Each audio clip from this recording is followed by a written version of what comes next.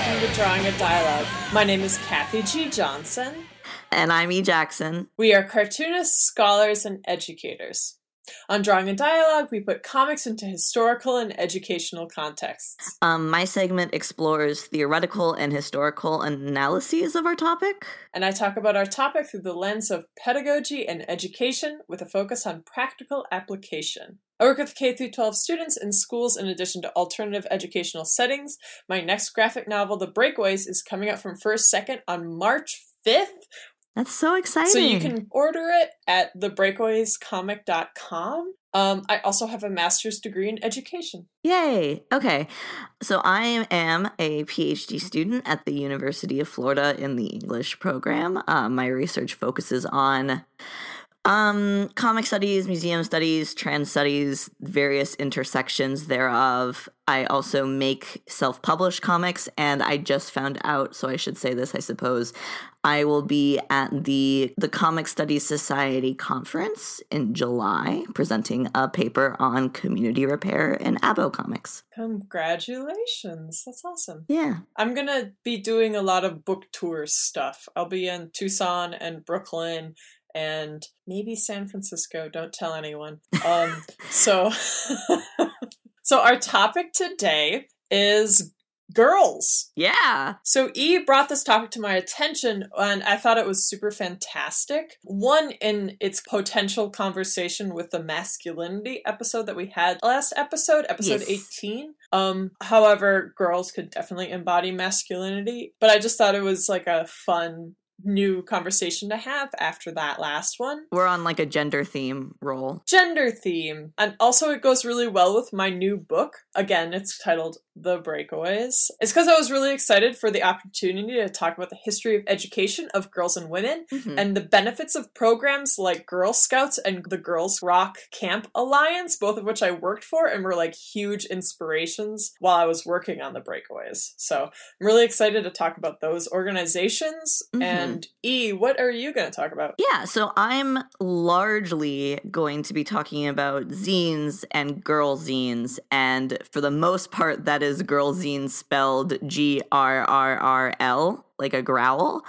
And that's sort of why I pitched this to Kathy in the first place, is because adjacent to a project I'm working on, I've been doing a lot of like research about zine communities.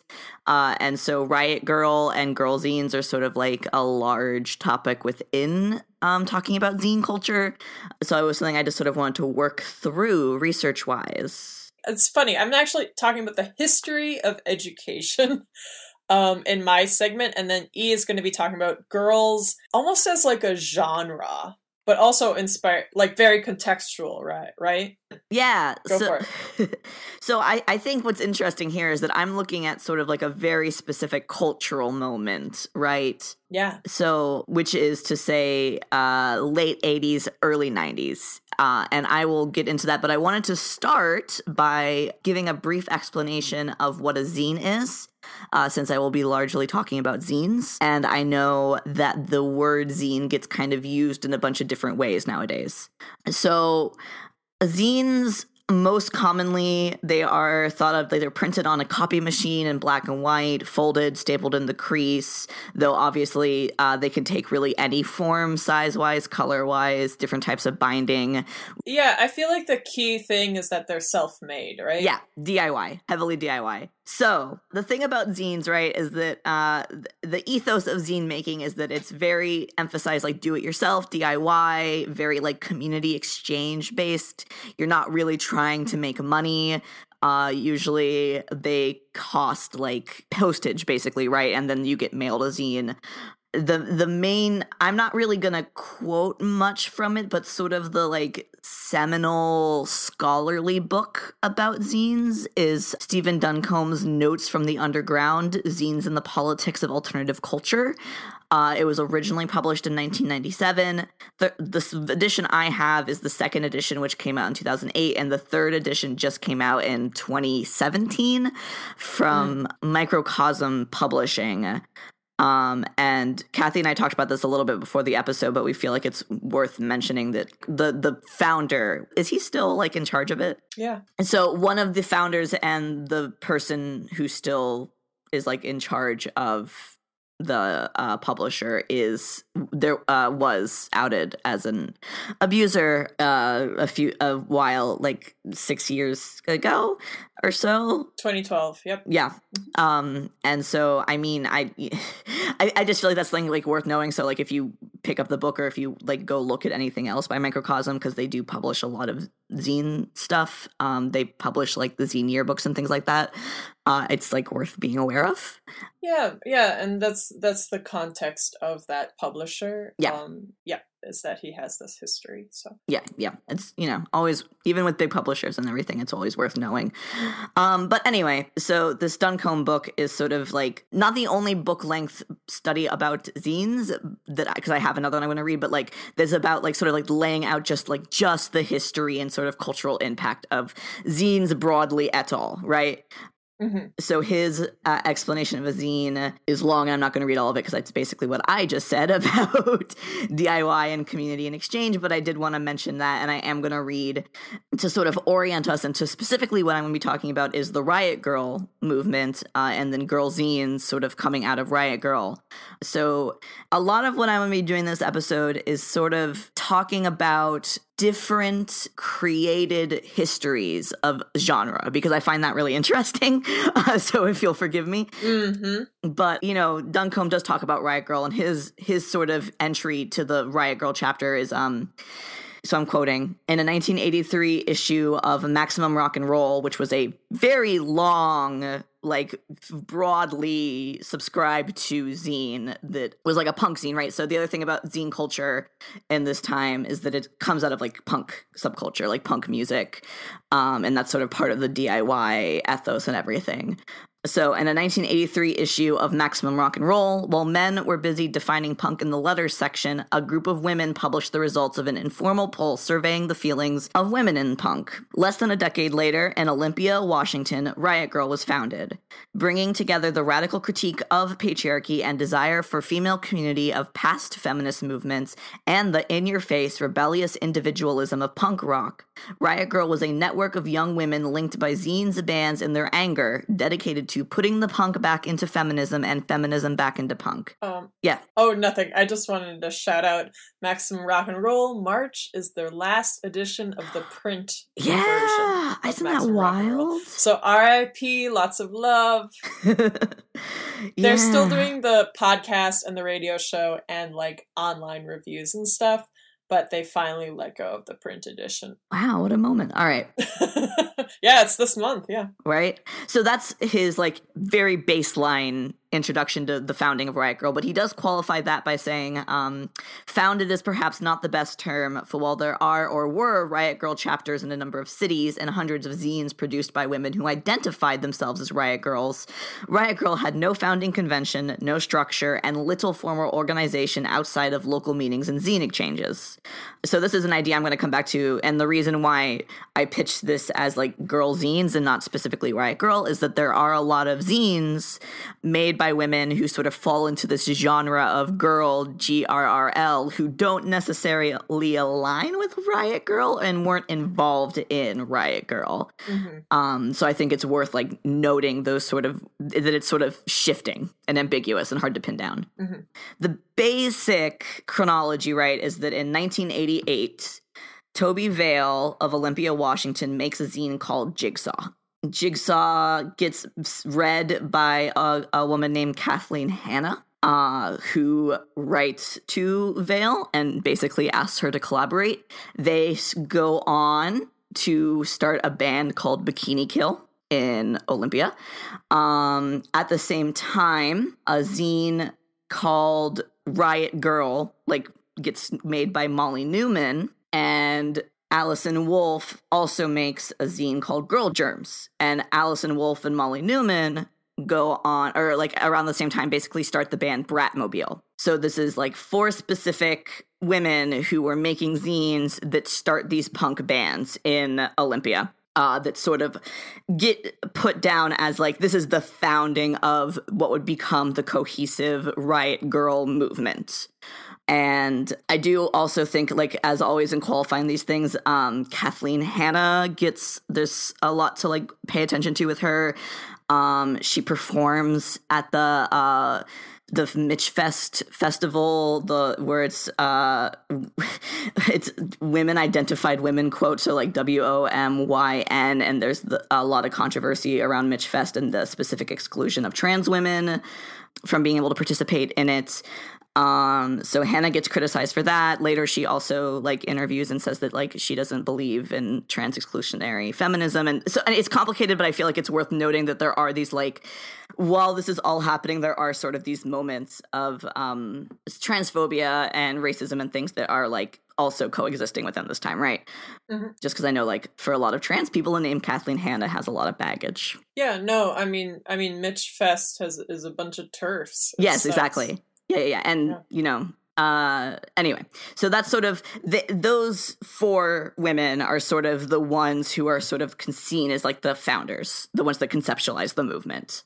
So the way that Duncombe sort of puts this history of zines together with Riot Grrrl gets seen as sort of like, it's part of the broader zine movement, but it's like, this is a genre of zines that's all girls. Isn't that kind of weird, right? Like it's sort of seen as an aberration. Mm. So Stephen Duncombe's, and part of this is because of the way that the history of zines gets talked about. So Duncombe says that zines are the most recent entry in a long line of media for the misbegotten, a tradition stretching back to Thomas Paine and other radical pamphleteers up through the underground press of the 1960s and on towards the internet. So this is sort of the general canonical history of zines. People sort of place them in this history of like radical pamphlets, then sort of punk subculture, underground press, zines. Yeah, I mean, that sort of makes sense because it has a lot to do with, like, connecting it to, like, radical pamphlets and stuff, because it's the ability to publish anything, right? Yeah. The ability to publish without editors, without oversight, without people telling you to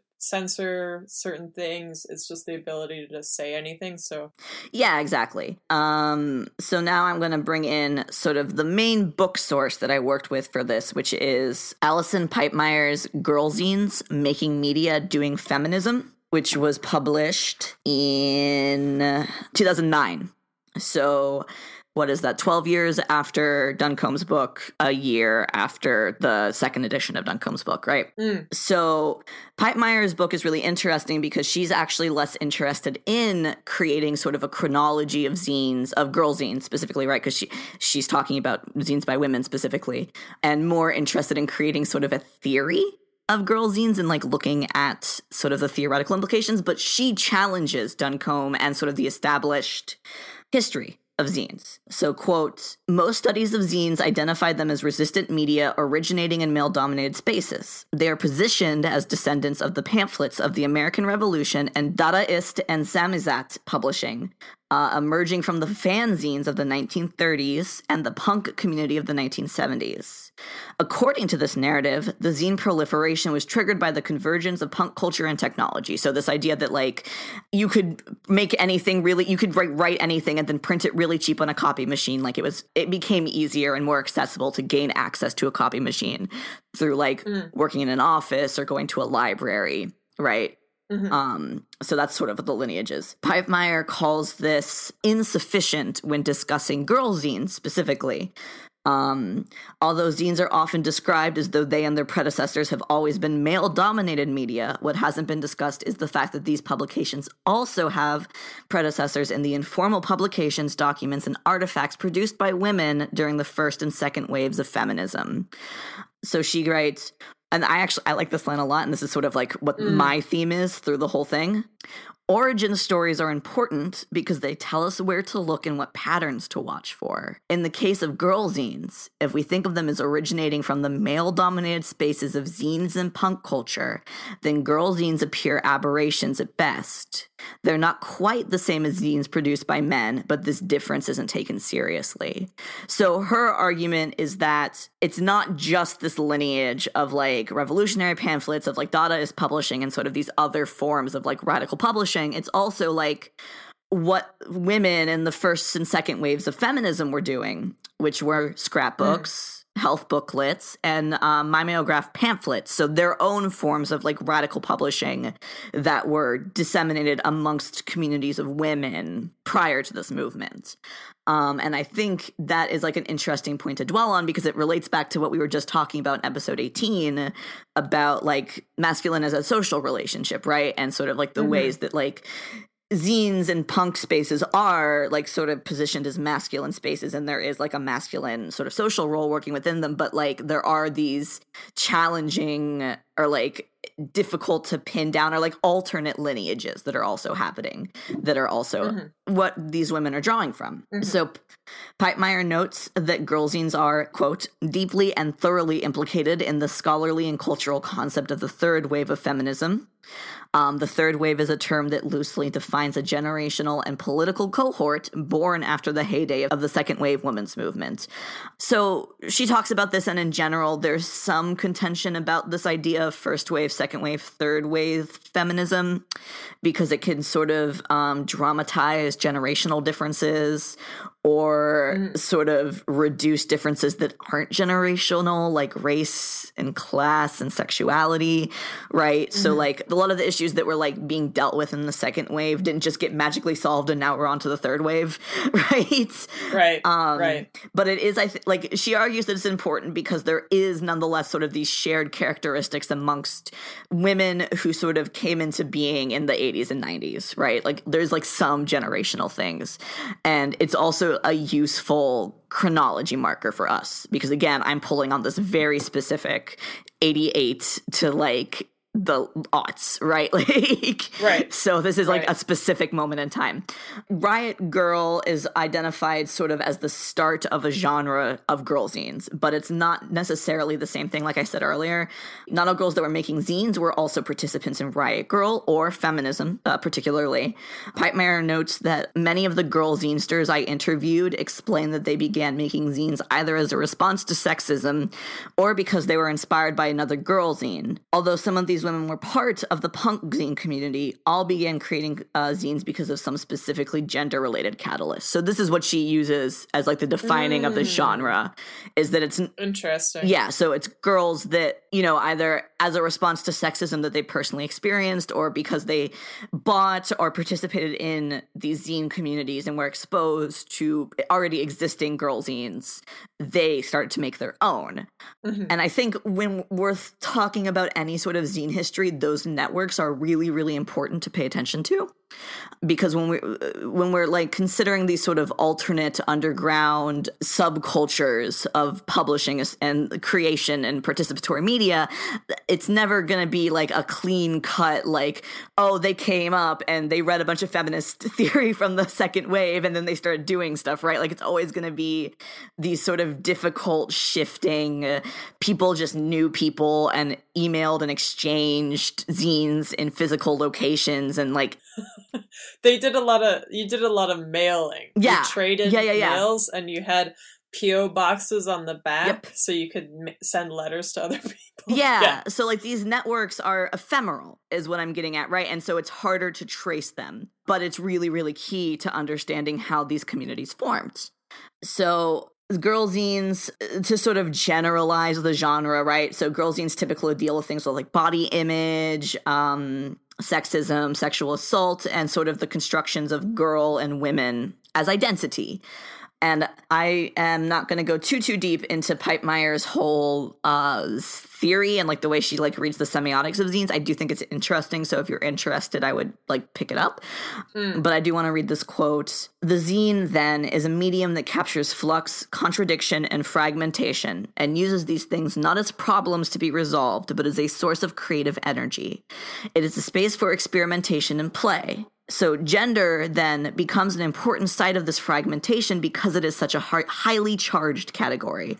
Certain identity configurations, the fat chick, the sexy girl, the welfare mother, are particularly loaded with cultural meanings, many of which are unfriendly at best and dangerous at worst. Zines function as a space where girls and women can intervene in this set of myths, not to create a monolithic counterimage, but to destabilize the familiar cultural narratives and imagery, to borrow some of their power and use it to open up space for different kinds of female subject positions. So this idea, and she's like sort of specifically giving this a gendered lens, which I think is really important too. But like the thing about zines is that largely they are made through people handwriting things, cutting and pasting in images, cutting and pasting in articles or other writings. Often there are like zines, and I'm actually going to talk about this, but there are zines where people take from other zines and then kind of combine them into one zine, often without citing or sourcing. And so like it is like by its nature incredibly fragmentary, like an incredibly fragmented way of constructing a physical object, right? This like that's like the basis of cut and paste. So because of that, there is space for zines to generate unfinished subjectivity, so to speak. Like if you recall in the episode where I talked about trans autobio, part of what made trans autobio so cohesive is that people were retrospectively constructing a specific narrative that allowed them to more or less exist, like to be known, correct? Mm-hmm. So in this medium, what's really happening is that instead of people trying to construct something cohesive, like looking back, it's more like this ongoing experimental, playful collaging of identity, which makes it so like if you ever read a zine, like you can clearly see that it's like because of the nature of the thing, there's more potentiality for like disruptions and unsettlings of the self, which is, I think, powerful for marginalized people, right? Yeah, and I think it very much is embodying like the ideas of punk, yes, of like creating yourself and like having it be intrusive. Yeah, right, because it's also like all of this tends to take like a very anti-capitalist bent. Because you're making it yourself, you aren't citing, yes, you're creating yourself outside of other people's expectations. Yeah, exactly. So that's sort of like the very short, like, here's what zines are, here's how zines get used, here's like a very brief, the canonical sort of accepted history of Riot Grrrl and girl zines, right? So now I want to switch us to this Janice Radway article, Girl Zine Networks, Underground Itineraries, and Riot Grrrl History, Making Sense of the Struggle for New Social Forms in the 1990s and Beyond, which is actually from 2016, so pretty recent, and it's in the Journal of American Studies, which I know I'm highlighting a lot of publishers this time, but I wanted to highlight that because, like, Journal of American Studies, so American Studies is like this big, broad field, so Radway and sort of publishing this here is giving a sort of legitimacy, right, to the girl zines, basically. And Radway is a scholar that there's like certain names that pop up a lot when you're looking at girl zines, and she's like one of the main ones. So what she does in this article, which I think is really interesting, and I'm not going to read all of my quotes from it for time's sake, but she, in addition to sort of chasing out the like accepted history of girl zines or Riot Grrrl, she specifically traces the history of academia surrounding it to talk about how it gets sort of canonized. So as early as 1994, in fact, Joanne Gottlieb and Gail Wald, then Princeton graduate students active in local punk scenes, published one of the first academic articles about Riot Grrrl in the collection Microphone Fiends, edited by Andrew Ross and Tricia Rose. Entitled, quote, Smells Like Teen Spirit, Riot Grrrl's Revolution in Women in Independent Rock, the article marshaled careful arguments suggesting that Riot Grrrl, the name refers to the movement at large, has forged salient connections between musical subculture and explicitly feminist politics. Yeah, so that title, Kathleen Hanna was good friends with Kurt Cobain. Yeah, and she came up with that phrase, which is there's a very cute. We'll put it in the show notes. Okay, it's very cute. She talks about that story on stage. Yeah, and she sings It's super cute. So It's interesting. I'll link it. I love that video. I watch it like No, yearly. it's a very cute story. So like I'm into that. Yeah. So then in 1999, Radway talks about Kristen Schilt, who would later quote add significantly to the corpus of early academic articles about the meaning and significance of Riot Grrrl. So in 1999, as Kristen Schilt was writing her thesis on Riot Grrrl, one of the first full-length books to treat the relationships between girls and punk was published by Rutgers University Press, testifying even more resolutely to the fact that within a very short time, some girl punks, as well as Riot Grrrls, had moved from clubs, alternative bookstores, and info shops into the precincts of legitimate culture, carrying their mixtapes and zines in messenger bags and backpacks as they traversed the space between the underground and academia. So she's mapping the specific move within academia where women who came up through the punk scene and came up through Riot Grrrl, they go to school and they write articles and dissertations about Riot Grrrl. And in doing that, because they are bringing this insider knowledge, like so she says specifically, like Schilt, Lorraine LeBlanc, the author of Pretty in Punk, Girls, Gender Resistance, and a Boy's Subculture, describes herself as a former punk and drew on her insider's knowledge of the scene to underwrite her interviews with girls punks conducted from 1993 to 1995.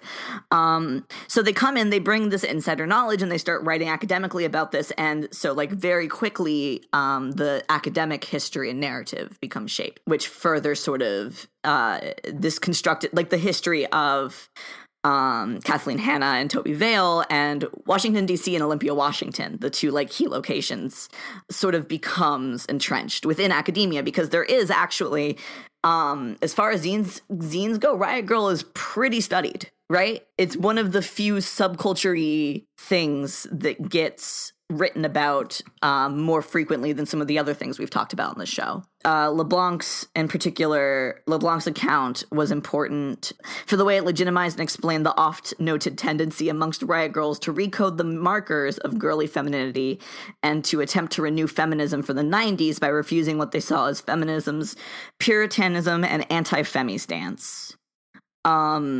Oh, I was gonna say, I actually find it very interesting how, like, you're examining the canonization of this movement that's at its heart of rebellion. Right? Yeah, isn't it interesting? I mean, it's a little sad.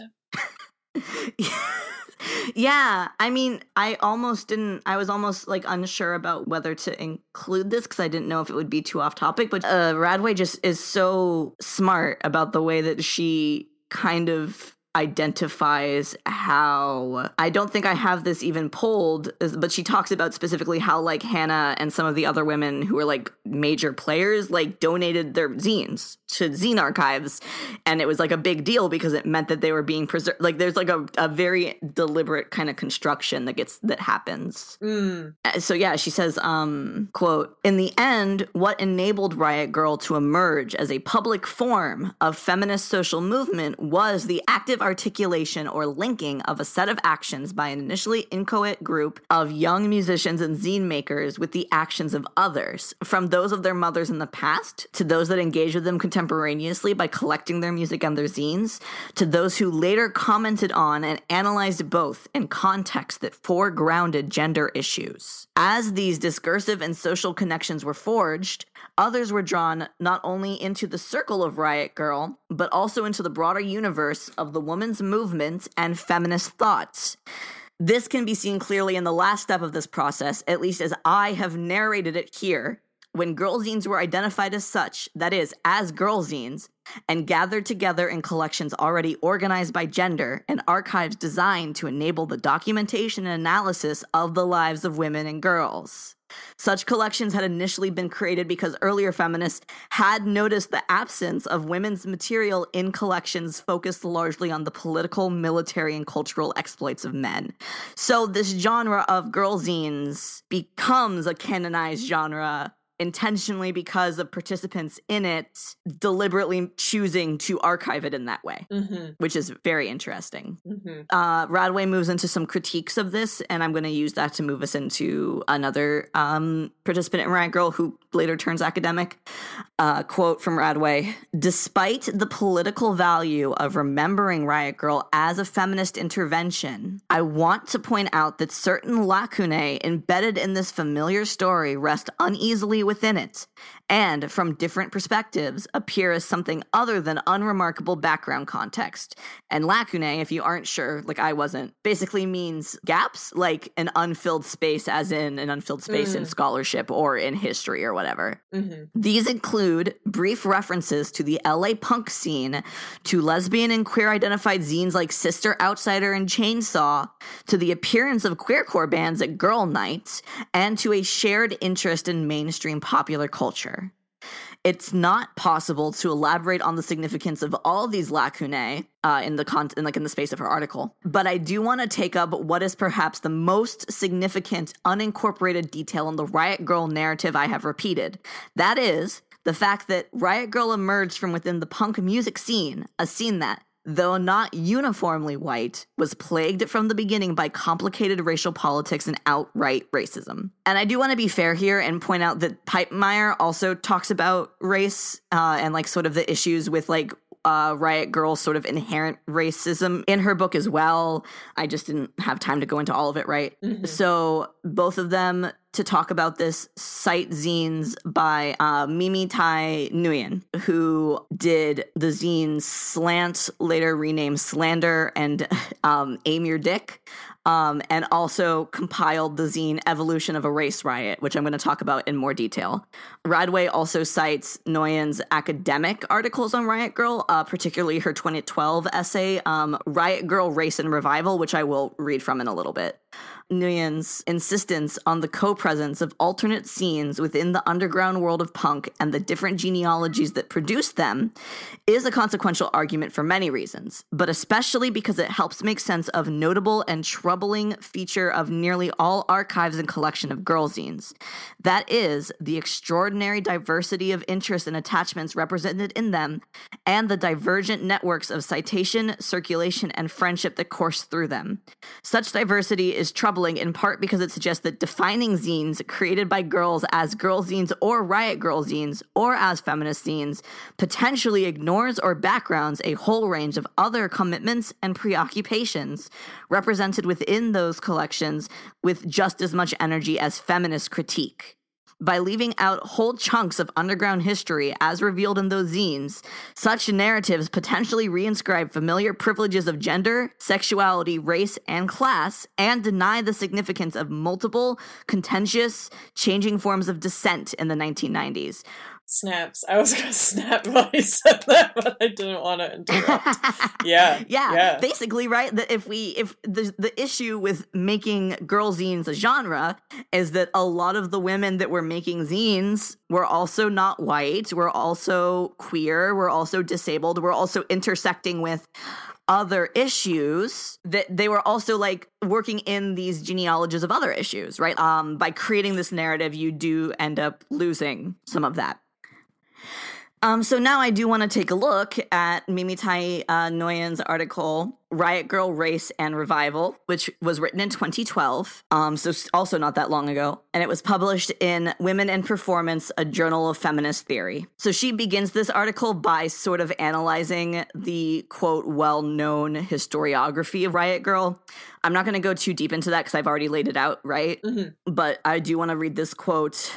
She talks a lot about one of the things about zines, and specifically Riot Grrrl zines that gets talked about a lot, is their intimacy, and sort of intimacy as a particular tool of the zines, like a generated intimacy between the zinester and the reader, which sort of comes along with them being sort of handmade personal objects, right?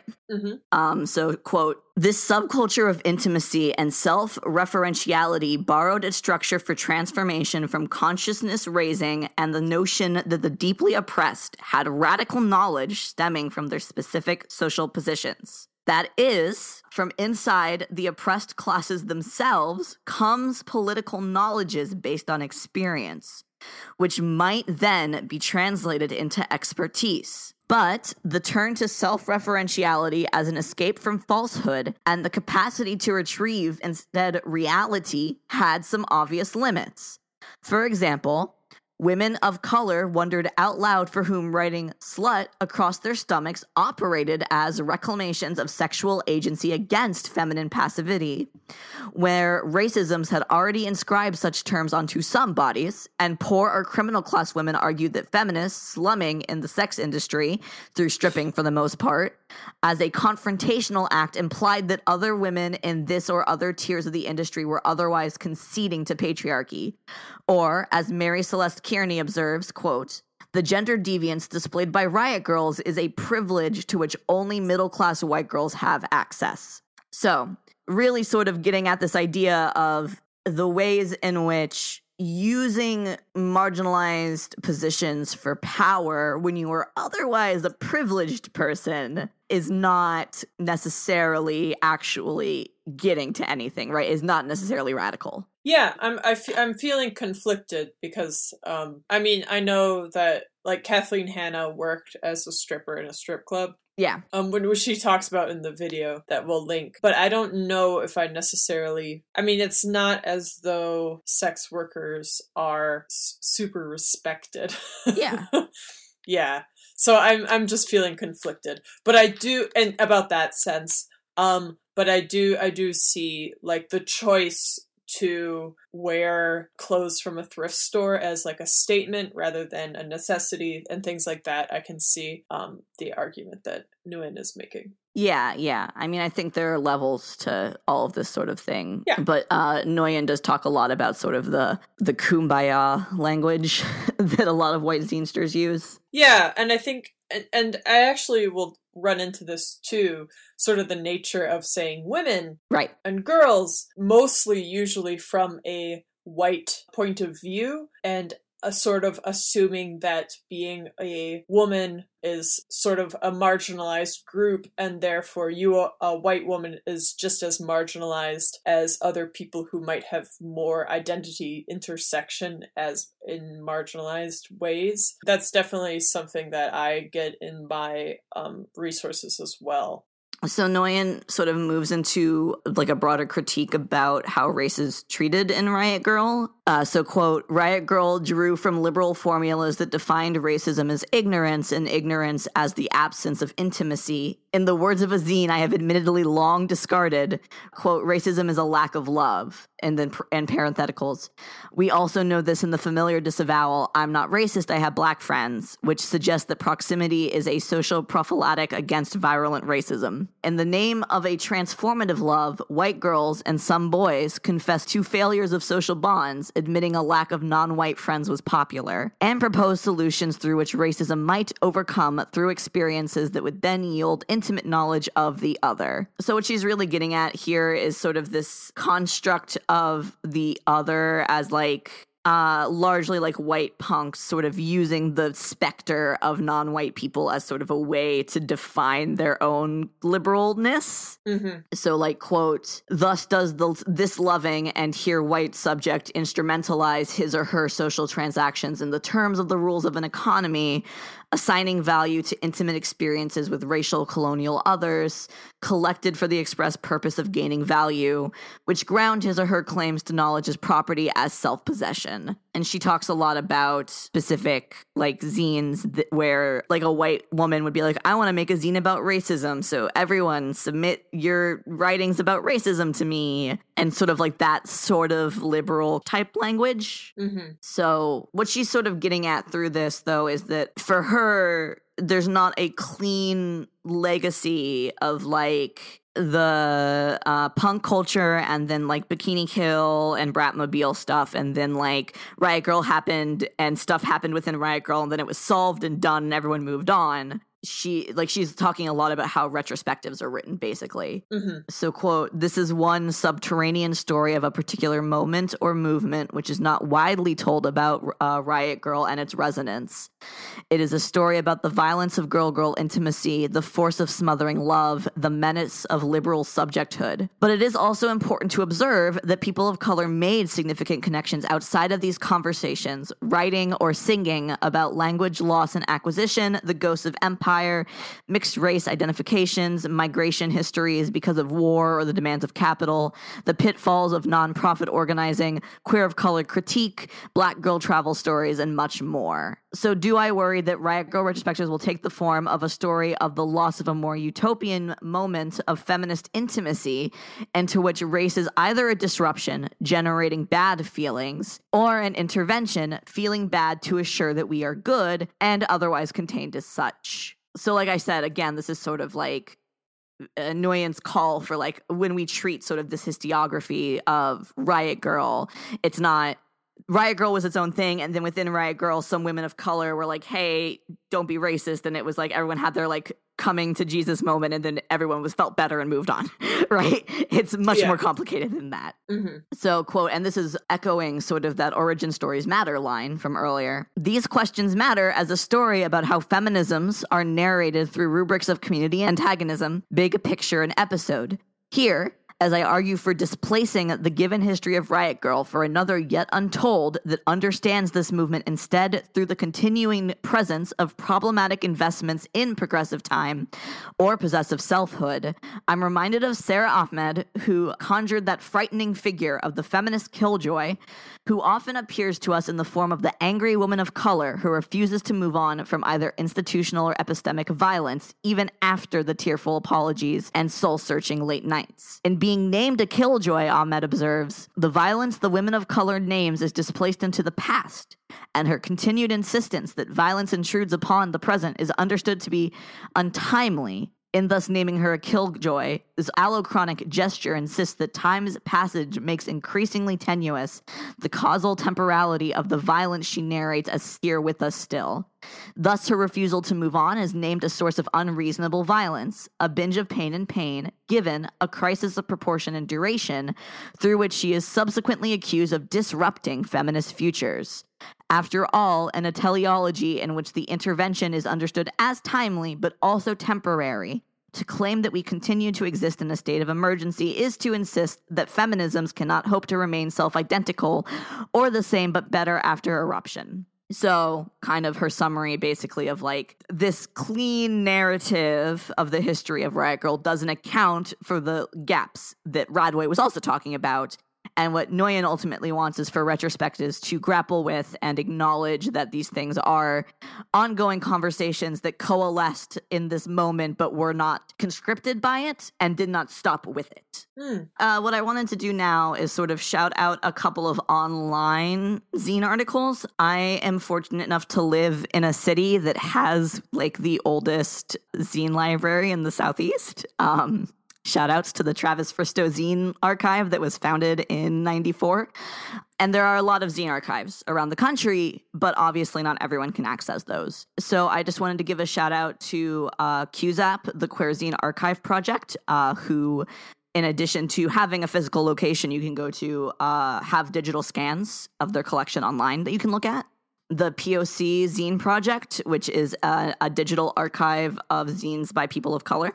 The Digital Transgender Zine Archive, which sort of aggregates where you can find digital archives of zines by trans people, and the Zine Wiki, which does not necessarily have like archived images, but is like a wiki that has a lot of zine history sort of preserved on it by zinesters. So I'll put those in our description. So I wanted to talk about Evolution of a Race Riot, which is the Nguyen zine that I mentioned earlier. So Evolution of a Race Riot was 2 compilation zines. So what Nguyen would do is she would get writings by other people of color during this time and put them together. And a lot of it pushed back against sort of the whiteness of Riot Grrrl and the whiteness of punk. And I'm not going to go too deeply into it because they're very long. They're very big zines. But I wanted to read Nguyen's intro from the first one. So she starts it out with why this exists. I'm flipping through a zine and I read an ad by a white woman calling for submissions from white women and women of color for a compilation she wants to put together about racism. And she's calling it Sister, We Are One, or something equally homogenizing, something to deflect conflict and differences across race and class and geography, something to domesticate the threat posed by women of color, saying, but you are not like me, and you are not the center of the universe, feminist or otherwise. The race riot has lagged years behind the girl one for reasons that should be obvious by now. White boy mentality became a legitimate target, but white girls' racial privilege and discourse went unmarked, except among those of us who are never white, like me. It says, so punk rocked high on the Richter scale when Kathleen Hanna screamed, just die, but can a race riot get, and then 2 dashes and a question mark. Zines are full of empty liberal platitudes like racism is a lack of love, we're one race, the human race, I'm colorblind, and we are supposed to be satisfied with these and maybe the occasional confession of personal racism. Quote, I was beat up once by black girls, or I'm afraid of people of color. Whoop-de-doo, this does shit for me, how about you? Even worse, some white riot types have decided to appropriate the language of racial oppression to include themselves as non-white or at least oppressed as populations of color. This includes anything from comparing racism to blue hair discrimination, to emphasizing the immigrant tales of the European ethnic forefathers and mothers to echo a defensive Me Too, to insisting that a vague, possibly non-white ancestor makes one black and enables one to speak for and as, quote, all African people. So obviously, she is calling out specific zines within this, but also sort of like broadly addressing like the things that she and other people of color have observed happening in these genres. And so these zines were meant to be a critique of that by bringing together non-white people's writings from different zines, from their own zines. So again, this is sort of what I talked about, how collaborations of writing and stuff are like a zinester going and taking things from previously existing zines and then putting them in their own zines. So in this one, she has like a little table of contents with each person in it and then like from what zine it is. So this is actually an interesting archival document because it's also a collection of writing from a whole bunch of other zines that might be hard to find. So I think that's a really interesting one to think about. And then the other zine I wanted to talk about, I picked it not because I think it is necessarily like critical as a zine, but because it's it's on the QZap zine archive, so it is available documented online. And I think it's a really good, solid example of what like a quote typical kind of girl zine would be. So it's called Femi-Skunk #1, and it's from 1996 by Eve Tushnet. And you can see it on QZap, like I said, so it'll be linked in our show notes.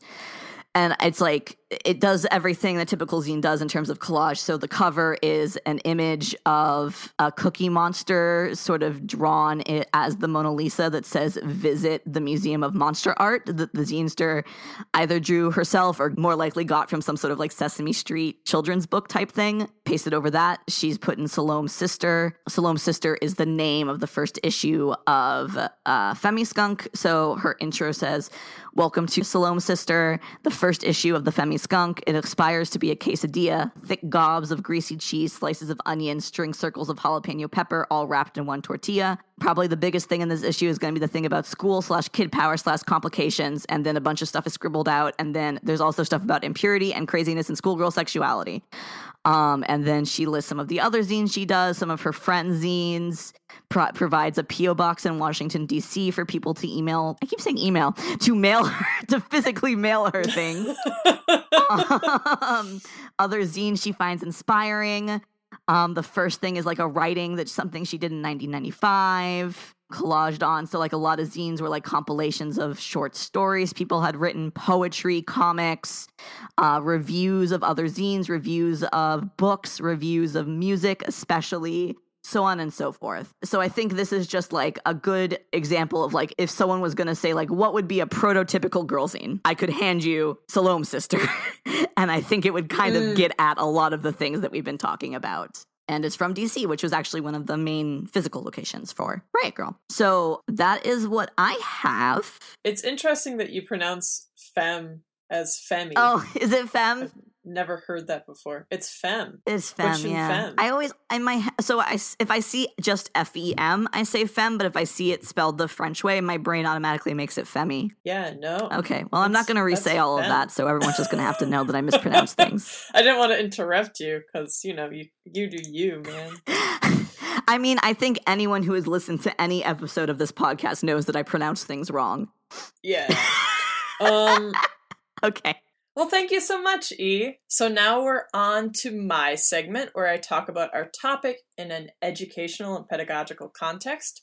So what I wanted to do was to sort of talk about just the history of gender segregated education in North America. Yeah. It's something I slightly touched upon in our transgender episode where we talked about trans memoir and the school climate for trans students, and about how having sort of the binary genders of boys and girls can often make transgender students have a harder time finding their place in schools. And so I wanted to go more into where that came from and what the history was.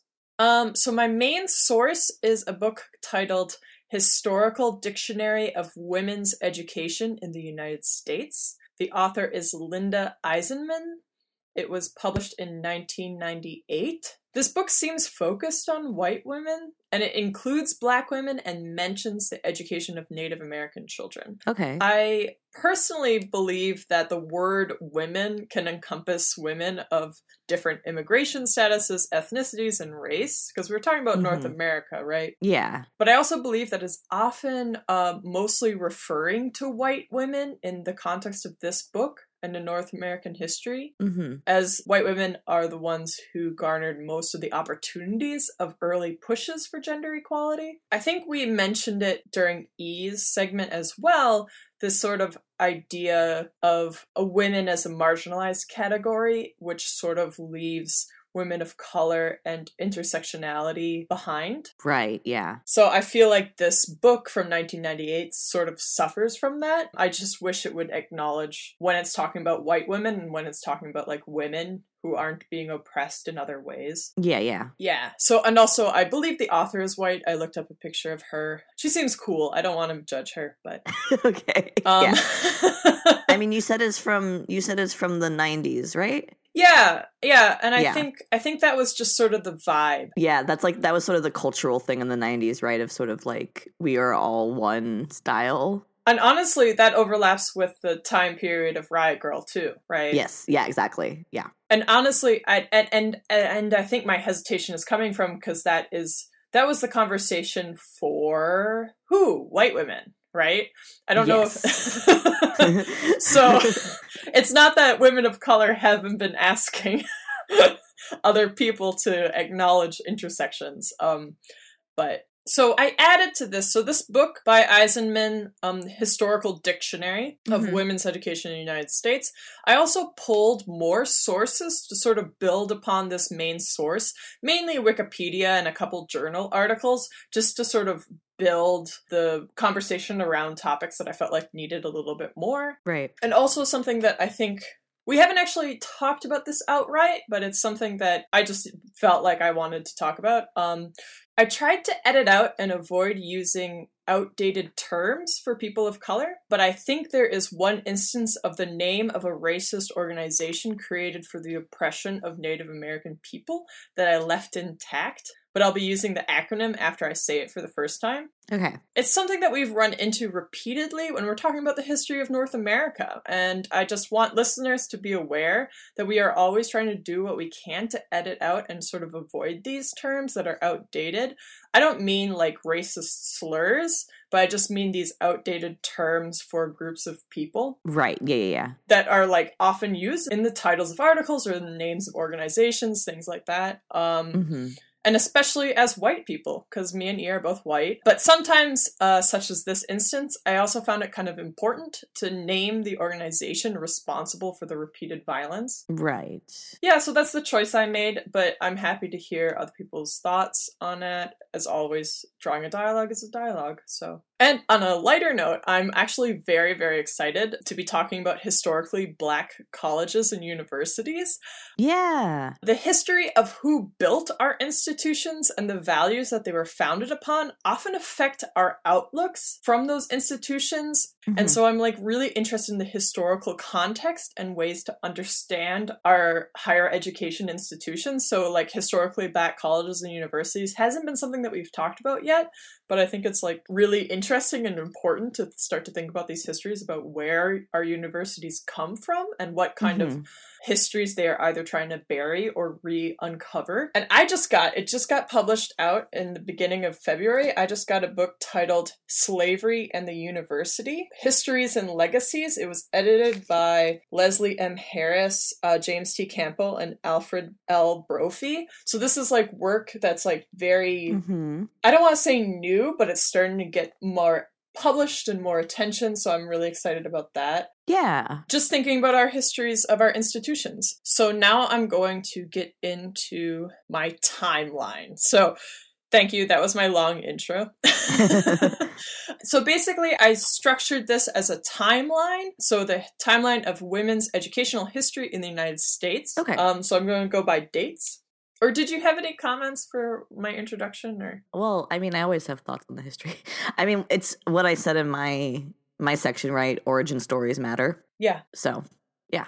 Yeah. So in 1675, the literacy rate in New England, based on ability to sign documents, is approximately 45% for women, 70% for men. Little formal schooling exists. Okay. So that's 1675. In the 1770s, to 1800, the ideology of Republican motherhood urges education for women to better prepare their sons as informed citizens. Okay. So, yeah, so this is actually a lot of the sort of early gender equality for education was sort of around the idea of motherhood and preparing sons, right? So you need to have an educated mother to have an educated son, who is the one that matters, right? Okay. So in 1790, Judith Sargent Murray publishes the essay on the equality of sexes, arguing that women are men's intellectual equals and deserving of educational opportunity. So I have a little bit more about Judith Sargent Murray from womenshistory.org. Okay. A staunch believer in improved educational opportunities for women, Murray's essays were vital to the post-revolutionary notion of Republican motherhood. Advocates, notably Abigail Adams and Murray, argued that the success of the new nation required intelligent and virtuous citizens. And since the education of patriotic sons, who are the future voters, because women don't have the right to vote, right, rested with mothers, women should be educated. Murray's essays challenged prevailing notions that the female brain was inherently inferior. She argued instead that women were stifled not by physical limitations, but by lack of access to education. So, that's 1790. Also in 1790, New England's women's literacy advances to approximately 80%, closing the gender gap. Yeah, this is interesting. The time period, that like 1800s time period is really interesting to me. Mm-hmm. So I was thinking about, I talked about a little bit in the episode on when we talked about critical prison studies in the school to prison pipeline. Mm-hmm. There's a book by Jody Shorb called Reading Prisoners, Literature, Legacy, and the Transformation of American Punishment from 1700 to 1845. Mm-hmm. That talks a lot about early education in this area, specifically through the lens of like jailhouse literacy and like which racial groups were like allowed literacy and things like that. So that's like, it is like a really interesting time period. Yeah, and that's honestly, that's the kind of gaps that I found in this source, was that it said women without a lot of analysis on what race of women that she's really talking about. Yeah. And, like, I guess I'm just being a critical reader, you know? Like, I do feel like it wasn't just affecting white women, so I just wanted to be open to the fact that I feel like there's some gaps in this source. Oh, yeah, of course. Yeah. So in 1792, Sarah Pierce opens the Litchfield Female Academy in Connecticut, one of the earliest women's schools. Okay. Women's academies and seminaries will open from now throughout the mid-19th century. And then it's also talking about Republican motherhood. And I sort of looked up Litchfield Female Academy, and the Wikipedia article for it said that it had a wide range of students from high to middle classes from the United States, Canada, and the West Indies. Okay. So this is sort of my longer quote, and it's about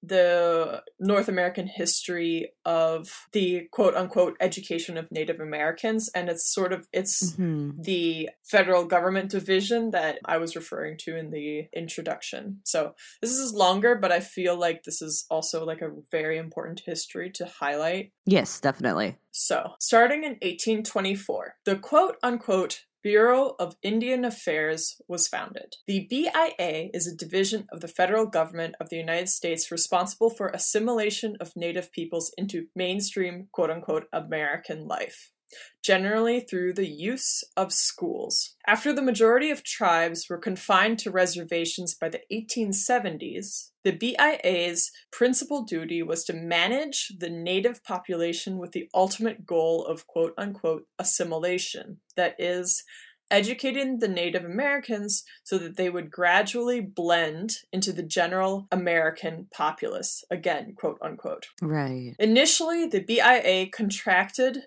with missionary groups to establish and run day schools on the reservations, allotting certain reservations to each of the major Christian denominations. Okay. Native women in these schools were trained in the Euro-American domestic arts of sewing, cooking, and cleaning. So this is the education of Native American women. Right. Reading and writing, while part of the curriculum, were not emphasized. Christian doctrine stressing women's subordination to men in both the private and public spheres was an important curricular component. Native peoples often refused to abandon their religious beliefs and send their children to the schools. Ultimately, mission schools were not successful because missionaries had no authority to force Native children to attend. The BIA recognized the failure of the mission system, and in the 1880s ceased contracting the schools to missionaries. In fact, many educators were concerned about the day schools on reservations, believing that by allowing Native children to live at home under their parents' influence, children were not sufficiently indoctrinated in Western Christian values. So again, this is from that book. So many educators were concerned. Who are these educators, right? Right. Who are these people? Yeah. This book isn't referring to the parents. Who, like, what are the parents' concerns? Or, like, the Native American people's educators. Like, they're...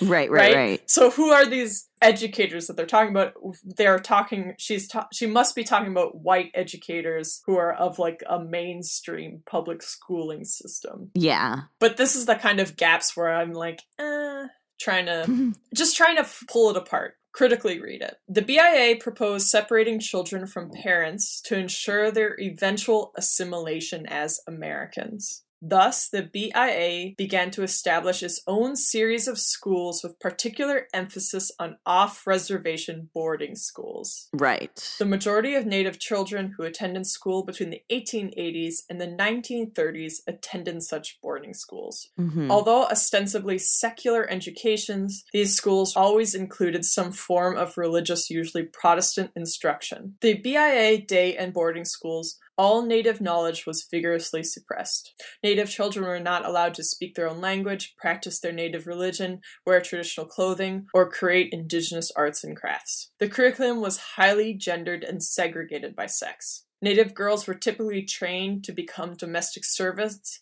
although in the 1910s, a few schools provided courses for girls to become nurses, teachers, or secretaries. Native boys were trained as farmers, blacksmiths, and shoemakers. The schools were enormously unpopular with Native people, and many Native children were taken from their homes without parental consent. In 1928. So you see, we've jumped 100 years. Oh, wow. Okay. Yeah. So in 1928, Great Depression era, right? Mm-hmm. The Merriam Report, a government-authorized study of the BIA, stated that its boarding schools suffered from chronic problems, including inadequate funding and staffing, overcrowding, poor facilities, bad nutrition, poor healthcare, and inappropriate curriculum. The report recommended closing some of these border schools, improving standards at others, and opening more day schools on the reservations. So day schools so students would be able to go home. Okay, yeah. During the next 4 decades, most of these recommendations were ignored by the BIA. In 1969, the Kennedy Report, based on Senate investigations of the BIA systematically led by Senator Robert Kennedy and concluded by Senator Edward Kennedy, found many of the same failings in the BIA school system. So it took 40 years for another report to come out. Okay. The main thrust of the Kennedy recommendations was to give Native people more control over their children's education. As a result of this report and Native people's own political action for change, many tribes established reservation schools funded by the BIA but administered locally by tribe officials.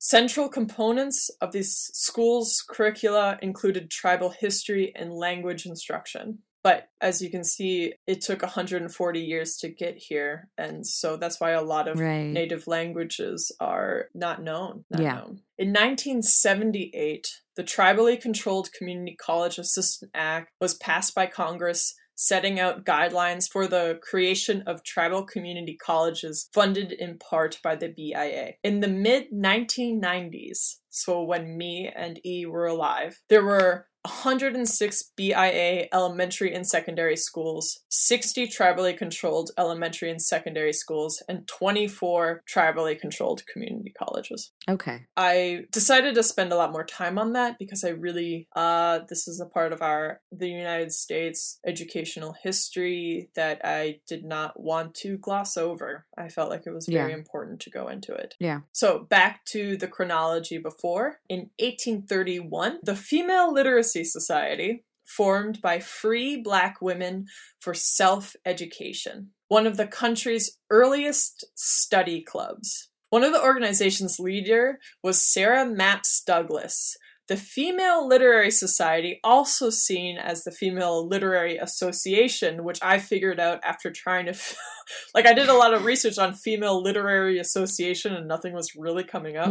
So I think it's actually society. Encouraged self-improvement through education for both the literate and illiterate and to both the free and enslaved. Okay. Education was to challenge white beliefs in the intellectual inferiority of African Americans. So I decided to go look a little bit more into Sarah Mapps Douglas, who, as you can guess, was awesome. She was born in 1806 and died in 1882. She was an African-American educator, abolitionist, writer, and public lecturer. She was also an artist and painted images on her written letters, and maybe the first or earliest surviving examples of signed paintings by an African-American woman. In 1825, Douglas began teaching in Philadelphia at a school organized by her mother with James Forten, the wealthy African-American sailmaker. Starting in 1833, she taught briefly at the Free African School for Girls before establishing her own school for African-American girls. Okay. Yeah, she was awesome. Yeah, she sounds great.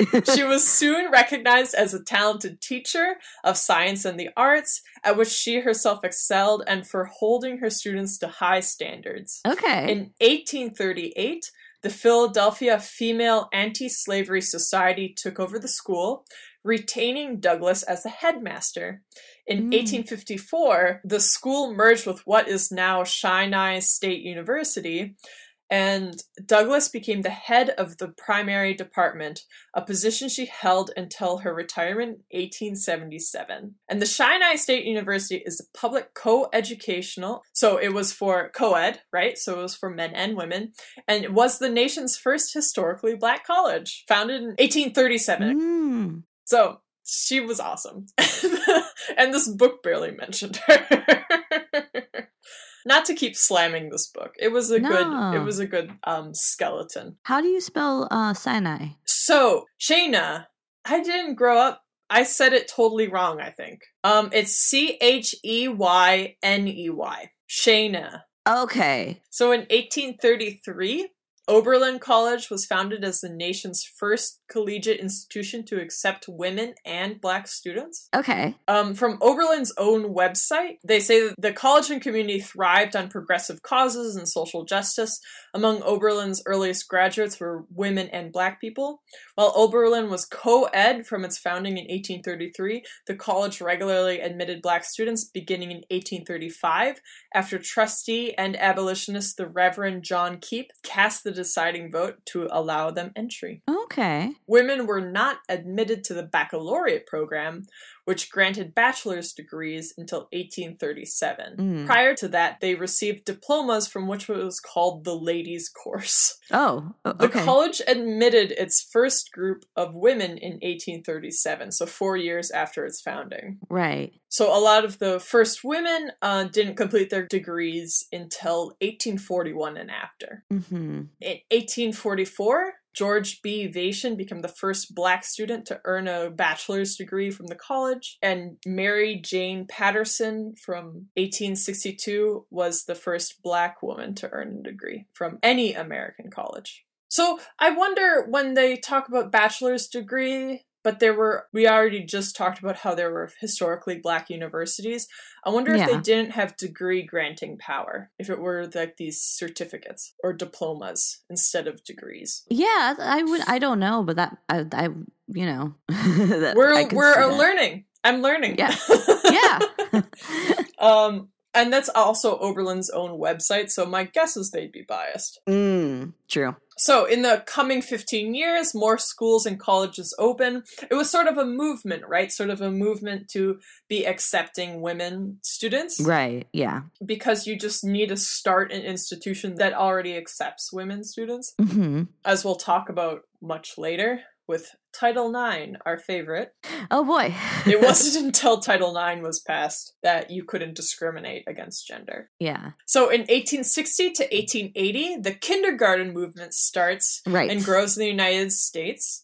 So kindergarten, sort of learning about early education. Also, early education is key to not forcing women to stay home with their children, you know, like being able to send children to an educational place. So in 1863, the Emancipation Proclamation ends slavery, and with it, prohibitions on educating Black people. Ends in quotation marks. Yes. As we've talked about, there's still modern day slavery in our prison system. Yes. You can listen to that episode. So I found an article to talk about this. So I found it very interesting that when this quote-unquote ending of slavery, it actually created more prohibitions on educating Black people, right? Okay. So I found this article titled "The Specter of Slavery, the Misallocation of Education to Black Americans and Its Contribution to Declining American Economic Viability" by Vince Rogers. So, here's a quote. On the 1st of January, 1863, United States President Abraham Lincoln issued the executive order known as the Emancipation Proclamation. The proclamation asserted that all persons held as slaves within the Confederate States of America are and henceforth shall be free. In response, many states passed concrete legislation to create a separate and unequal educational system for Black people. A dissimilar educational system for whites and freed slaves was initially intended to preserve a certain social order. However, it would also end up guaranteeing that whites and Blacks would experience a relatively unequal level of prosperity into the foreseeable future. And that's from 2005. Yeah. I guess it's, highlighting the systemic racism. So it's like, just like while the Emancipation Proclamation was important, the systemic racism continues on in institutions. Yeah. And in many other ways, but from the context of what we're talking about. In 1867, Howard University opens in Washington, D.C. for Black women and men. So it's another one of the historically black colleges and universities. So historically black colleges and universities are institutions of higher education in the United States that were established before the Civil Rights Acts of 1964 with the intention of primarily serving the African American community. Right. This was because the overwhelming majority of predominantly white institutions of higher learning disqualified African Americans from enrollment during segregation. So we're in the time period of segregation. Yes. In 1880, Spelman Seminary opens. Later, Spelman College will become a premier black women's college. Spelman College is the oldest liberal arts schools for African American women in the United States. So this is from Wikipedia for Spelman College. It was a private liberal arts women's college in Atlanta. College is part of the Atlanta University Center Academic Consortium in Atlanta. It founded in 1881 as the Atlanta Baptist Female Seminary. Spelman was the fourth historically black female institution of higher education to receive its collegiate charter in 1924. Okay.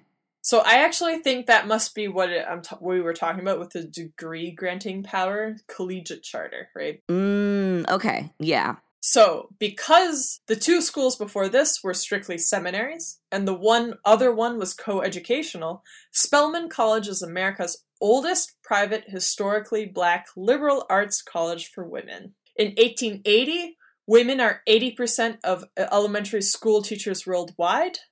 Oh, so in 1897, Catherine Goggin and Margot Haley create the Chicago Teachers Federation, one of the first teacher unions to advocate for benefits for elementary school teachers. Oh, hey. So the Chicago Teachers Federation, founded in 1897 to defend a recently enacted pension system, the Chicago Teachers Federation was one of the first teacher unions organized specifically to work for improved material benefits for teachers. Okay. So it was founded by two women. Cool. Throughout its history, CTF worked to secure pensions and tenure, to increase wages, to involve teachers in school decision-making, and to promote teacher professionalism through organization. The CTF supported democracy in the schools and lobbied against centralization of power in administrative hands and other administrative reforms. Composed primarily of female grade and elementary teachers, CTF set an example of white-collar unionism that was emulated by teachers in other cities and women workers in general. CTF was also instrumental in founding numerous local and national teacher organizations and challenging male-dominated groups like the National Education Association, or the NEA, which is definitely still something I get emails from. Yeah. So in 1903, University of Chicago segregates women from its previously co-educational undergraduate program, signaling a backlash against women students. 1903. Okay. So when the university was founded in 1892, the number of women who enrolled surprised many. See, this is the kind of like, who's the many it surprised? Yeah. I mean, we can maybe guess. It surprised many. Right.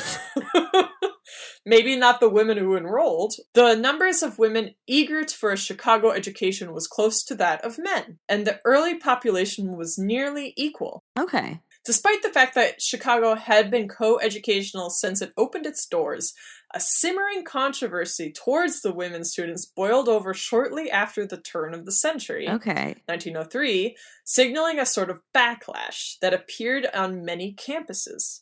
Male students and faculty complained that the large numbers of women on campus were diminishing the academic and intellectual rigor of the institution. In fact, the women were winning many of the academic awards and honors instead of men. In general, they were better students and more dedicated to the courses than many men, for whom the quote-unquote gentleman's C attitude towards grades often prevailed. That was so funny. The gentleman's C. An attitude I'm very familiar with. Creating a coordinate college or expelling all of the women was out of the question, so the faculty sent it to the next best thing. This is wild. Oh my god. They arranged for coordinate courses that would split women from men. Classes were taught separately, with men students given a lecture, dismissed, and the same lecture repeated to the female students enrolled in the course. This arrangement, despite the logistical and time complications, continued for several years. So in 1908, Alpha Kappa Alpha, the first black women's sorority, opens at Howard University. In 1913, the Girl Scouts opens the first U.S. headquarters in Washington, D.C., which I wanted to note because I'm going to get into the Girl Scouts a lot more later on. Yes. So in 1920, women's suffrage was achieved. So in 1920, women were guaranteed the right to vote in all U.S. states by the 19th Amendment in the United States Constitution. In practice, the same restrictions that hindered the ability of poor or non-white men to vote now also applied to poor and non-white women. That is a quote from the Wikipedia article. For voting rights in the United States. In 1935, the National Youth Administration created to serve young people with financial aid and dropout prevention programs.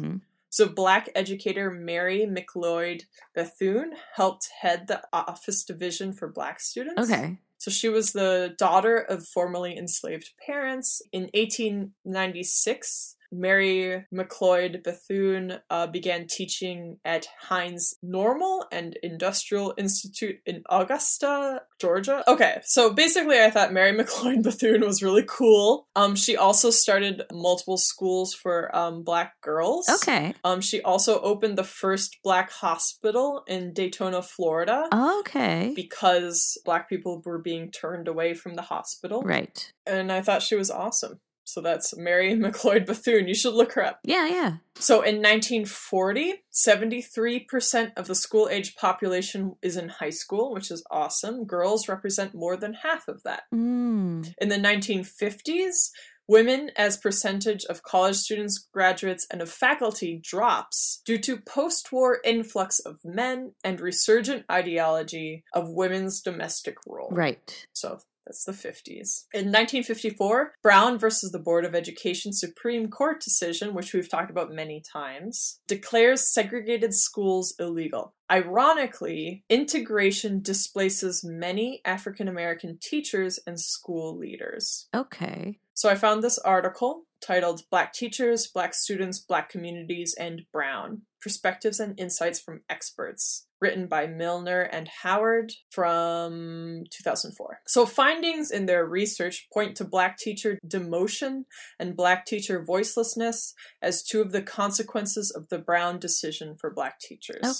The connection between Black teachers, Black communities, and Black students all seem to have important implications for each other. Based on the evidence in this study, it is difficult to understand the impact of the Brown decision on Black teachers without considering and focusing on that of the Black communities and of Black students.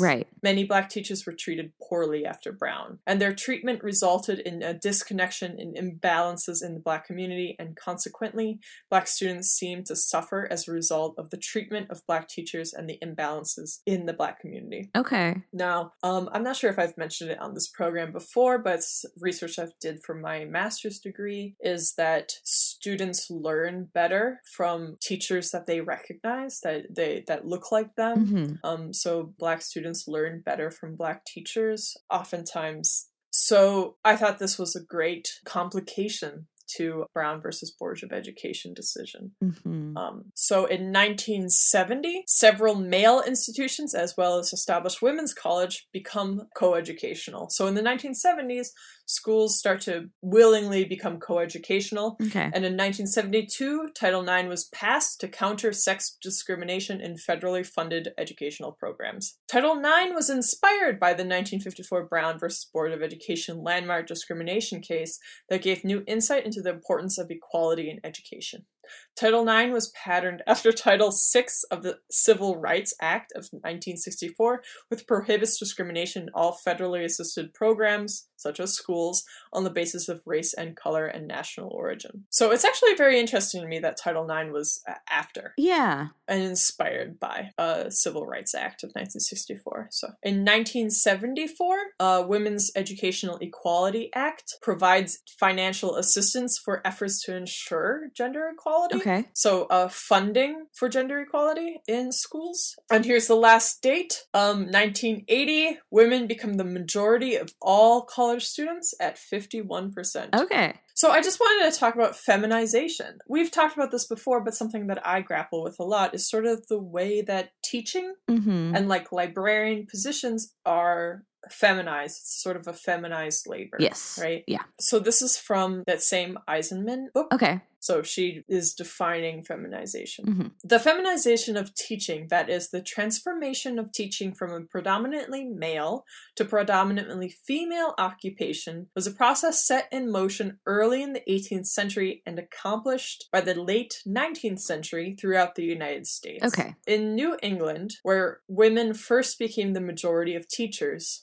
women held 40% of all teaching positions before the Civil War and increased their presence to 80% of all teachers by 1880. Okay. Feminization, however, meant more than a statistical change. It also included modification of ideas concerning which gender could teach best. Yes. Formerly, conceptions of men's superior intellect and godliness mandated that only men could teach effectively. Right. By the mid-19th century, new formulations of the cult of domesticity stipulated that females were the superior instructors.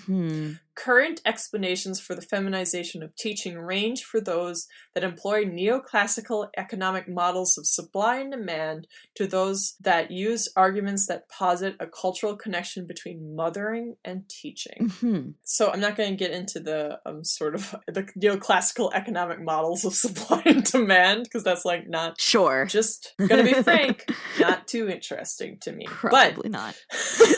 Feminization occurred while teaching was becoming a profession and had profound impact upon the outcome. Right. So feminization impacted the outcome of that profession, which is teaching never developed into a profession that bestowed upon its members the autonomy and control found in the legal and medical professions. Rather, teaching began developing characteristics of a women's professions, like nurses and social workers. Teachers began to work under the control of bureaucracies, which denied them authority over policy. At the same time, school officials turned over teacher education, once the responsibility of private female academies, into state-controlled normal schools. I think that's wonderful, especially now when there's so many teacher strikes across this country trying to demand that the profession has more autonomy. Yeah. They have more control over like a respected profession. Yeah. So it's very timely. So now I just wanted to get into sort of these two. I wanted to talk about Girls Rock Camp. Yeah. And I wanted to talk about Girl Scouts, because that is where my teaching experience was started, right? Yeah. It was started in these groups that sort of focused on basically non-male genders. And I'll get into that a little bit more. But, and like the benefits of it, the benefits of having these marginalized gender identities all in one group and supporting each other. So I have a few things. Okay. I'm not going to get, okay. The Girl Scouts, this is just from their website. Yeah.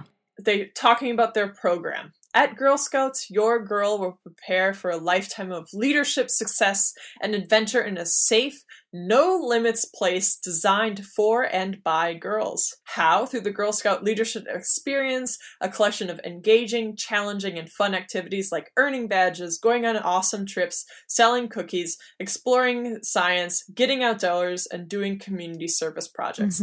At Girl Scouts, she'll get to lead her own adventure. It's her world, and team up with other girls in an all-girl environment to choose the exciting hands-on activities that interest her most. Okay. I'm going to start crying. I get so pumped up by it. The idea is to learn by doing, and at Girl Scouts, she'll do lots of it. Okay. So they talk a lot about science, technology, engineering, and math, the outdoors, life skills, and entrepreneurship. They talk about these skills that are often not considered something for girls, right? Yeah. And so it's all about leadership, right? So if you have a organization that's only girls, there's a lot more opportunities for leadership. for girls to take, which isn't necessarily true in other situations. So I wanted to pull a little bit from the history of Juliette Gordon Low. She's the one who started the Girl Scouts in 1912. So she played sports, they hiked, they swam, they camped, they learned to read the world around them, for instance, by studying foreign languages and telling time by the stars. They shared a sense of curiosity and a belief that they could do anything. So that small gathering of girls from the very beginning in 1912, over a century ago, has grown into a global movement in which all girls can see themselves reflected, and that today includes 2.6 million Girl Scouts, 1.8 million girls, and 800,000 adults in 92 countries, and more than 50 million alums, united across distances and decades by lifelong friendships, shared adventures, and the desire to do big things and make the world a better place. Mm-hmm. I have a couple articles about Girl Scouts, so that's from their website. So again, clearly they will be biased.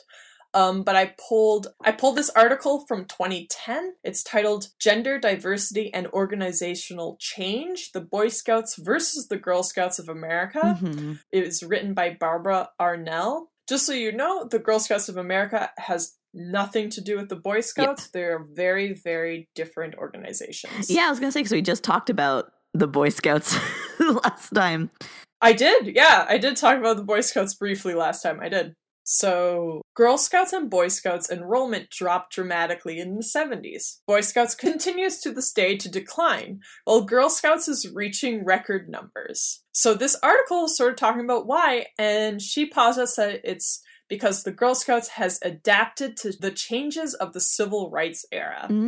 So the civil rights era sort of rejected these traditionalist norms. Right. And to quote, while the Boy Scouts reject such changes in order to defend traditional values, the Girl Scouts, which established a commitment to challenging gender norms from its birth, embraces the new values and adapts virtually every aspect of its organizational identity to this new generation. As young people see themselves reflected back in the values endorsed by the Girl Scouts, its membership resurges, while the Boy Scouts continues to decline. And the story of the Girl Scouts is an objective lesson on how even traditional organizations can flourish if they are willing to open themselves up. In so doing, they enhance their own missions and at the same time contribute to the enhancement of democratic politics. So I found another article just to sort of talking about the kind of programming that the previous author was discussing, right? So this is an article from 2006 by Darlene Grant, PhD.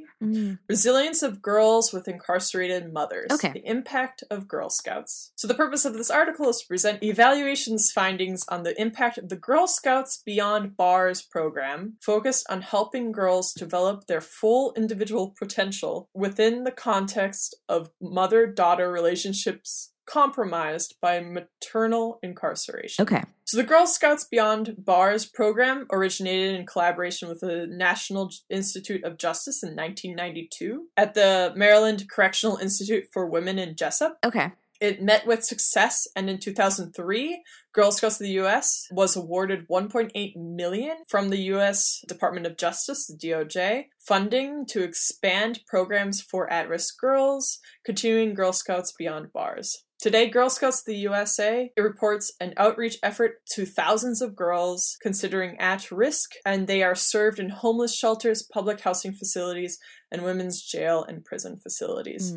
I was actually part of this. I wasn't a Girl Scout growing up, but I was a Girl Scout leader, not specifically with the Girl Scouts Beyond Bars program, but as part of the quote-unquote at-risk institutions. So a lot of the program that Girl Scout is trying to do is bring Girl Scouts to communities that wouldn't otherwise be able to have them a lot of the times, especially because most Girl Scouts programs are volunteer run. Yes. But if there isn't a mother at home, if she's incarcerated, or if she's working often and doesn't have free time to volunteer, volunteering can oftentimes be a privilege. Yes. So Girl Scouts hires people. So I was actually hired to be a Girl Scout troop leader. I led multiple troops throughout the week. So I would go into different elementary schools and work with the girls there. So this is the kind of program that they were funding and the kind of program that I was a part of. Oh, cool. Yeah.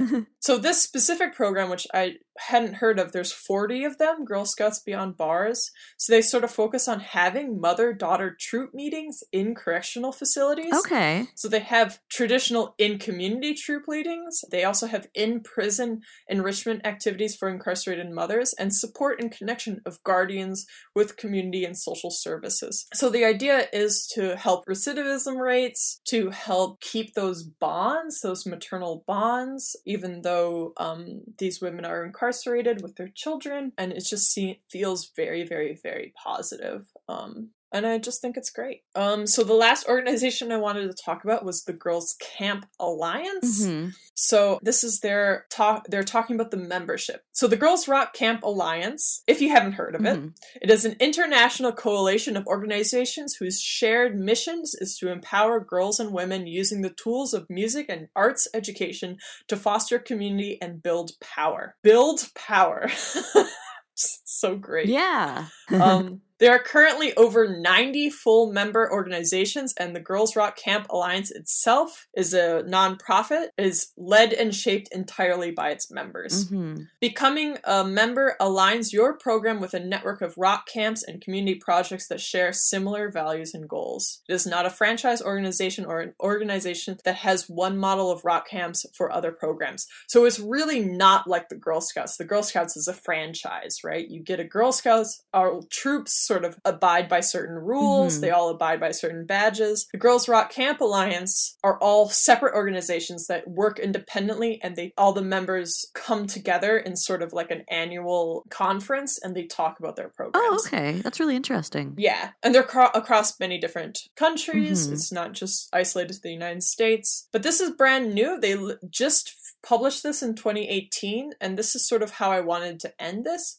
This is their new Points of Unity. Okay. The Girls Rock Camp Alliance is a movement made up of organizations across the world, all working from different backgrounds and contexts towards an intersectional feminist future. We unite under these points. And I'm going to say these points, and I want you to think about gender. Right.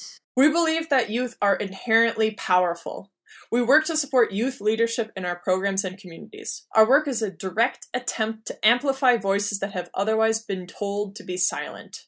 Music, art, and creative expression are our tools in building a loud, celebratory, and formidable movement. We do not use these tools by accident. We use them because music and creative expression are accessible, community-based, collaborative, and political. Our work is political. We work to dismantle intersecting systems of oppression and acknowledge that they do not affect us all equally. Our work must be led and built by those whose impacted systemic oppression and colonizations. Gender is fluid, expansive, and cannot be contained within a binary. Trans and gender nonconforming people have always been and always will be an integral part of our movement. Our work must center those who experience marginalization because of their gender identity and expression. In order for movement to be effective, it must be physically, financially, and linguistically accessible. We strive to make sure that those who wish to do this work have what they need to thrive. Though we are often told otherwise, we believe there is room for us all to be leaders. We do not fear scarcity and believe in abundance. Our work benefits from sharing power and leadership within our movement.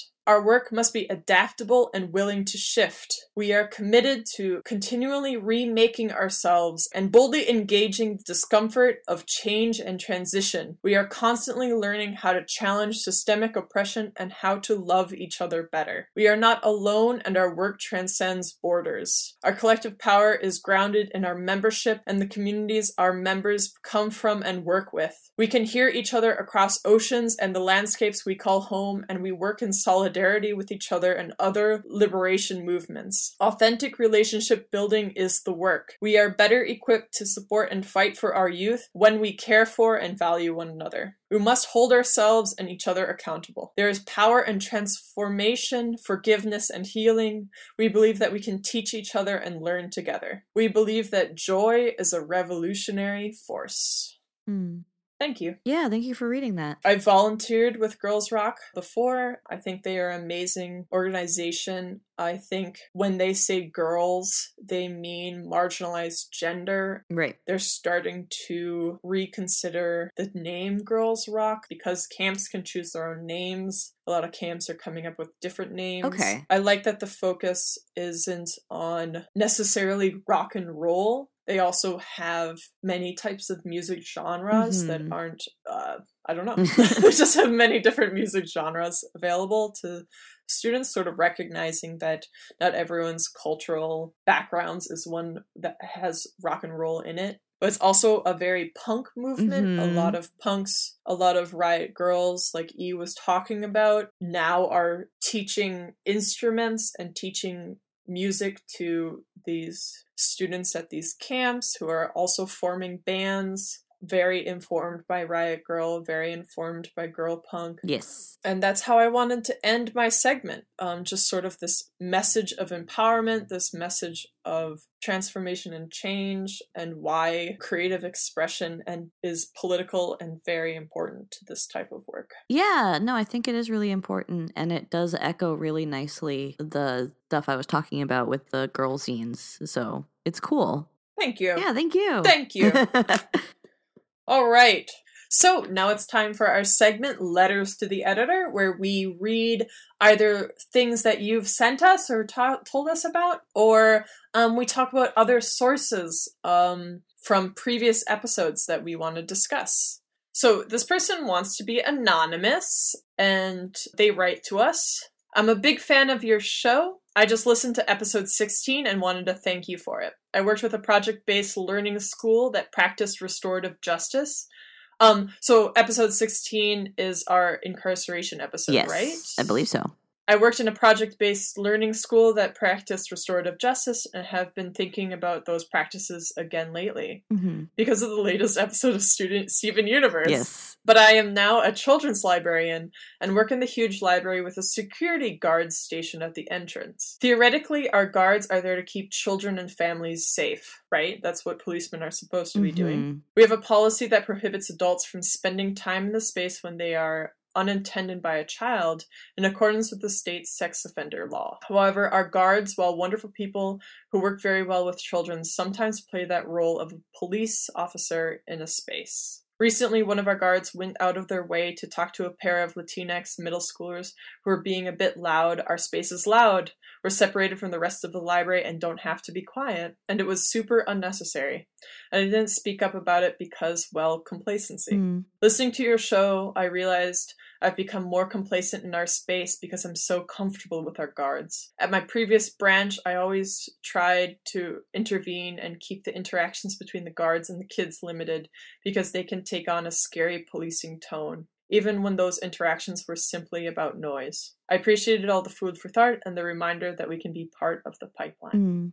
So thank you so much for sharing your story. I think it's something that we all have to be continually aware of, is our place in these institutions and our place in complacency with these systems. So thank you for sharing with us. It's always good to re-examine. Yeah, that also makes me think. I didn't say this specifically on the episode, but just thinking about my fellow graduate students and TAs who teach to pay attention to campus police and where they are, because that's also an instance where you can intervene if you are able to. Yeah, and the ways in which they are surveilling students in a space that's supposed to be for students, for learning, for kids. Yes. And I especially love this commentary on libraries, because libraries are such an important community space. Thank you so much. Yeah, thank you.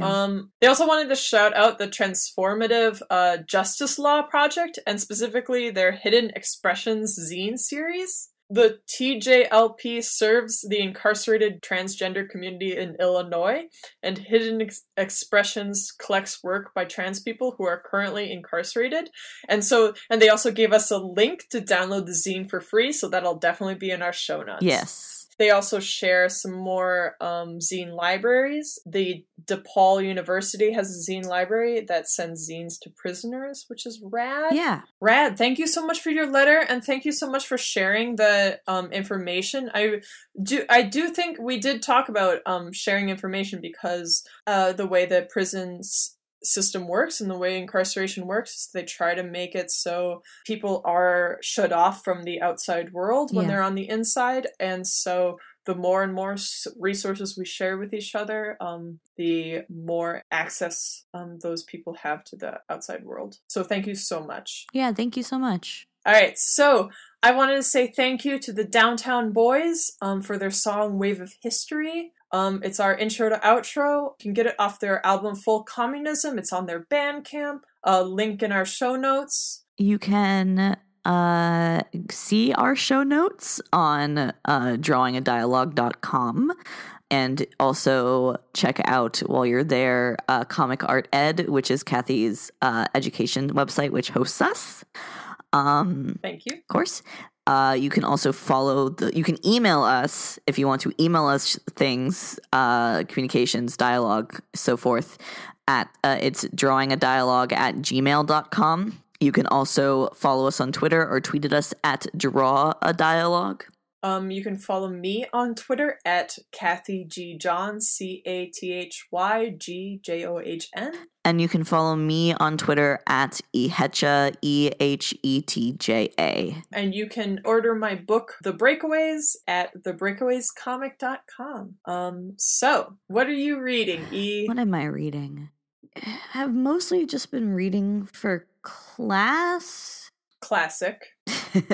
So, I mean, I read Miss Dalloway the other week. Oh, I know what I can say. One of the things I had to read for I'm taking a class on modernist pedagogy, and we read a lot of Mina Loy's poetry. Ooh. And I am familiar only with really like the fine art side of modernism. I don't really know much about the literature, so it's like a lot of this is new for me.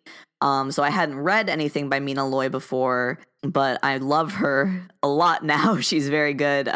There's some really good female modernist poets. Yeah, I mean, we read like Stein, like we read like The good. Baroness. It's all like suffrage movement era stuff. So like some of the poems can get really racy. Yes, they are. And Mina Loy also wrote a really good feminist manifesto that you can find online that I'm very fond of. Cool. Yeah, seems appropriate for the episode. Absolutely. All right, what are you reading, Kathy? So I have been reading, I mentioned it last episode in our masculinity episode, but I just got in Columbine by Dave Cullen. So it sort of goes into, I'm over halfway done. It goes into the reporting of Columbine and of the massacre at Columbine, and sort of goes into the criminal, I guess it's just sort of like a true crime book. Right. So if you are looking for more information and more perspective on school shootings, because I know it's something that I talk about a lot, but it's something I want to always be researching because it's pertinent as an educator and as youth in America, because we do need to get rid of guns. It was also the 1-year anniversary of Parkland recently in February 14th. Mm-hmm. So it's a conversation to have. So if you're looking for more information, or if it like really scares you and you want to learn more concrete facts about it, I would really recommend this book by Dave Cullen. Yeah, no, I think that's a really I don't know what I was gonna say. That sounds good. It's like just it's almost like it's scarier if you don't know like facts, you know, and like learning more and more facts about it. Just, I guess that also is me as a scholar. I just get invigorated by facts, and wanting to know how we can enact change has a lot to do with knowing the truth of and contexts of events. So yeah. I hope that made sense. No, it does. I wish I had some other happier thing that I read that I could go out on, but that's really all I've been reading. So, thank you so much, E. Yes. I'm Kathy G. Johnson. And I'm E. Thank you so much for listening, and farewell to our intrepid volunteers. Bye.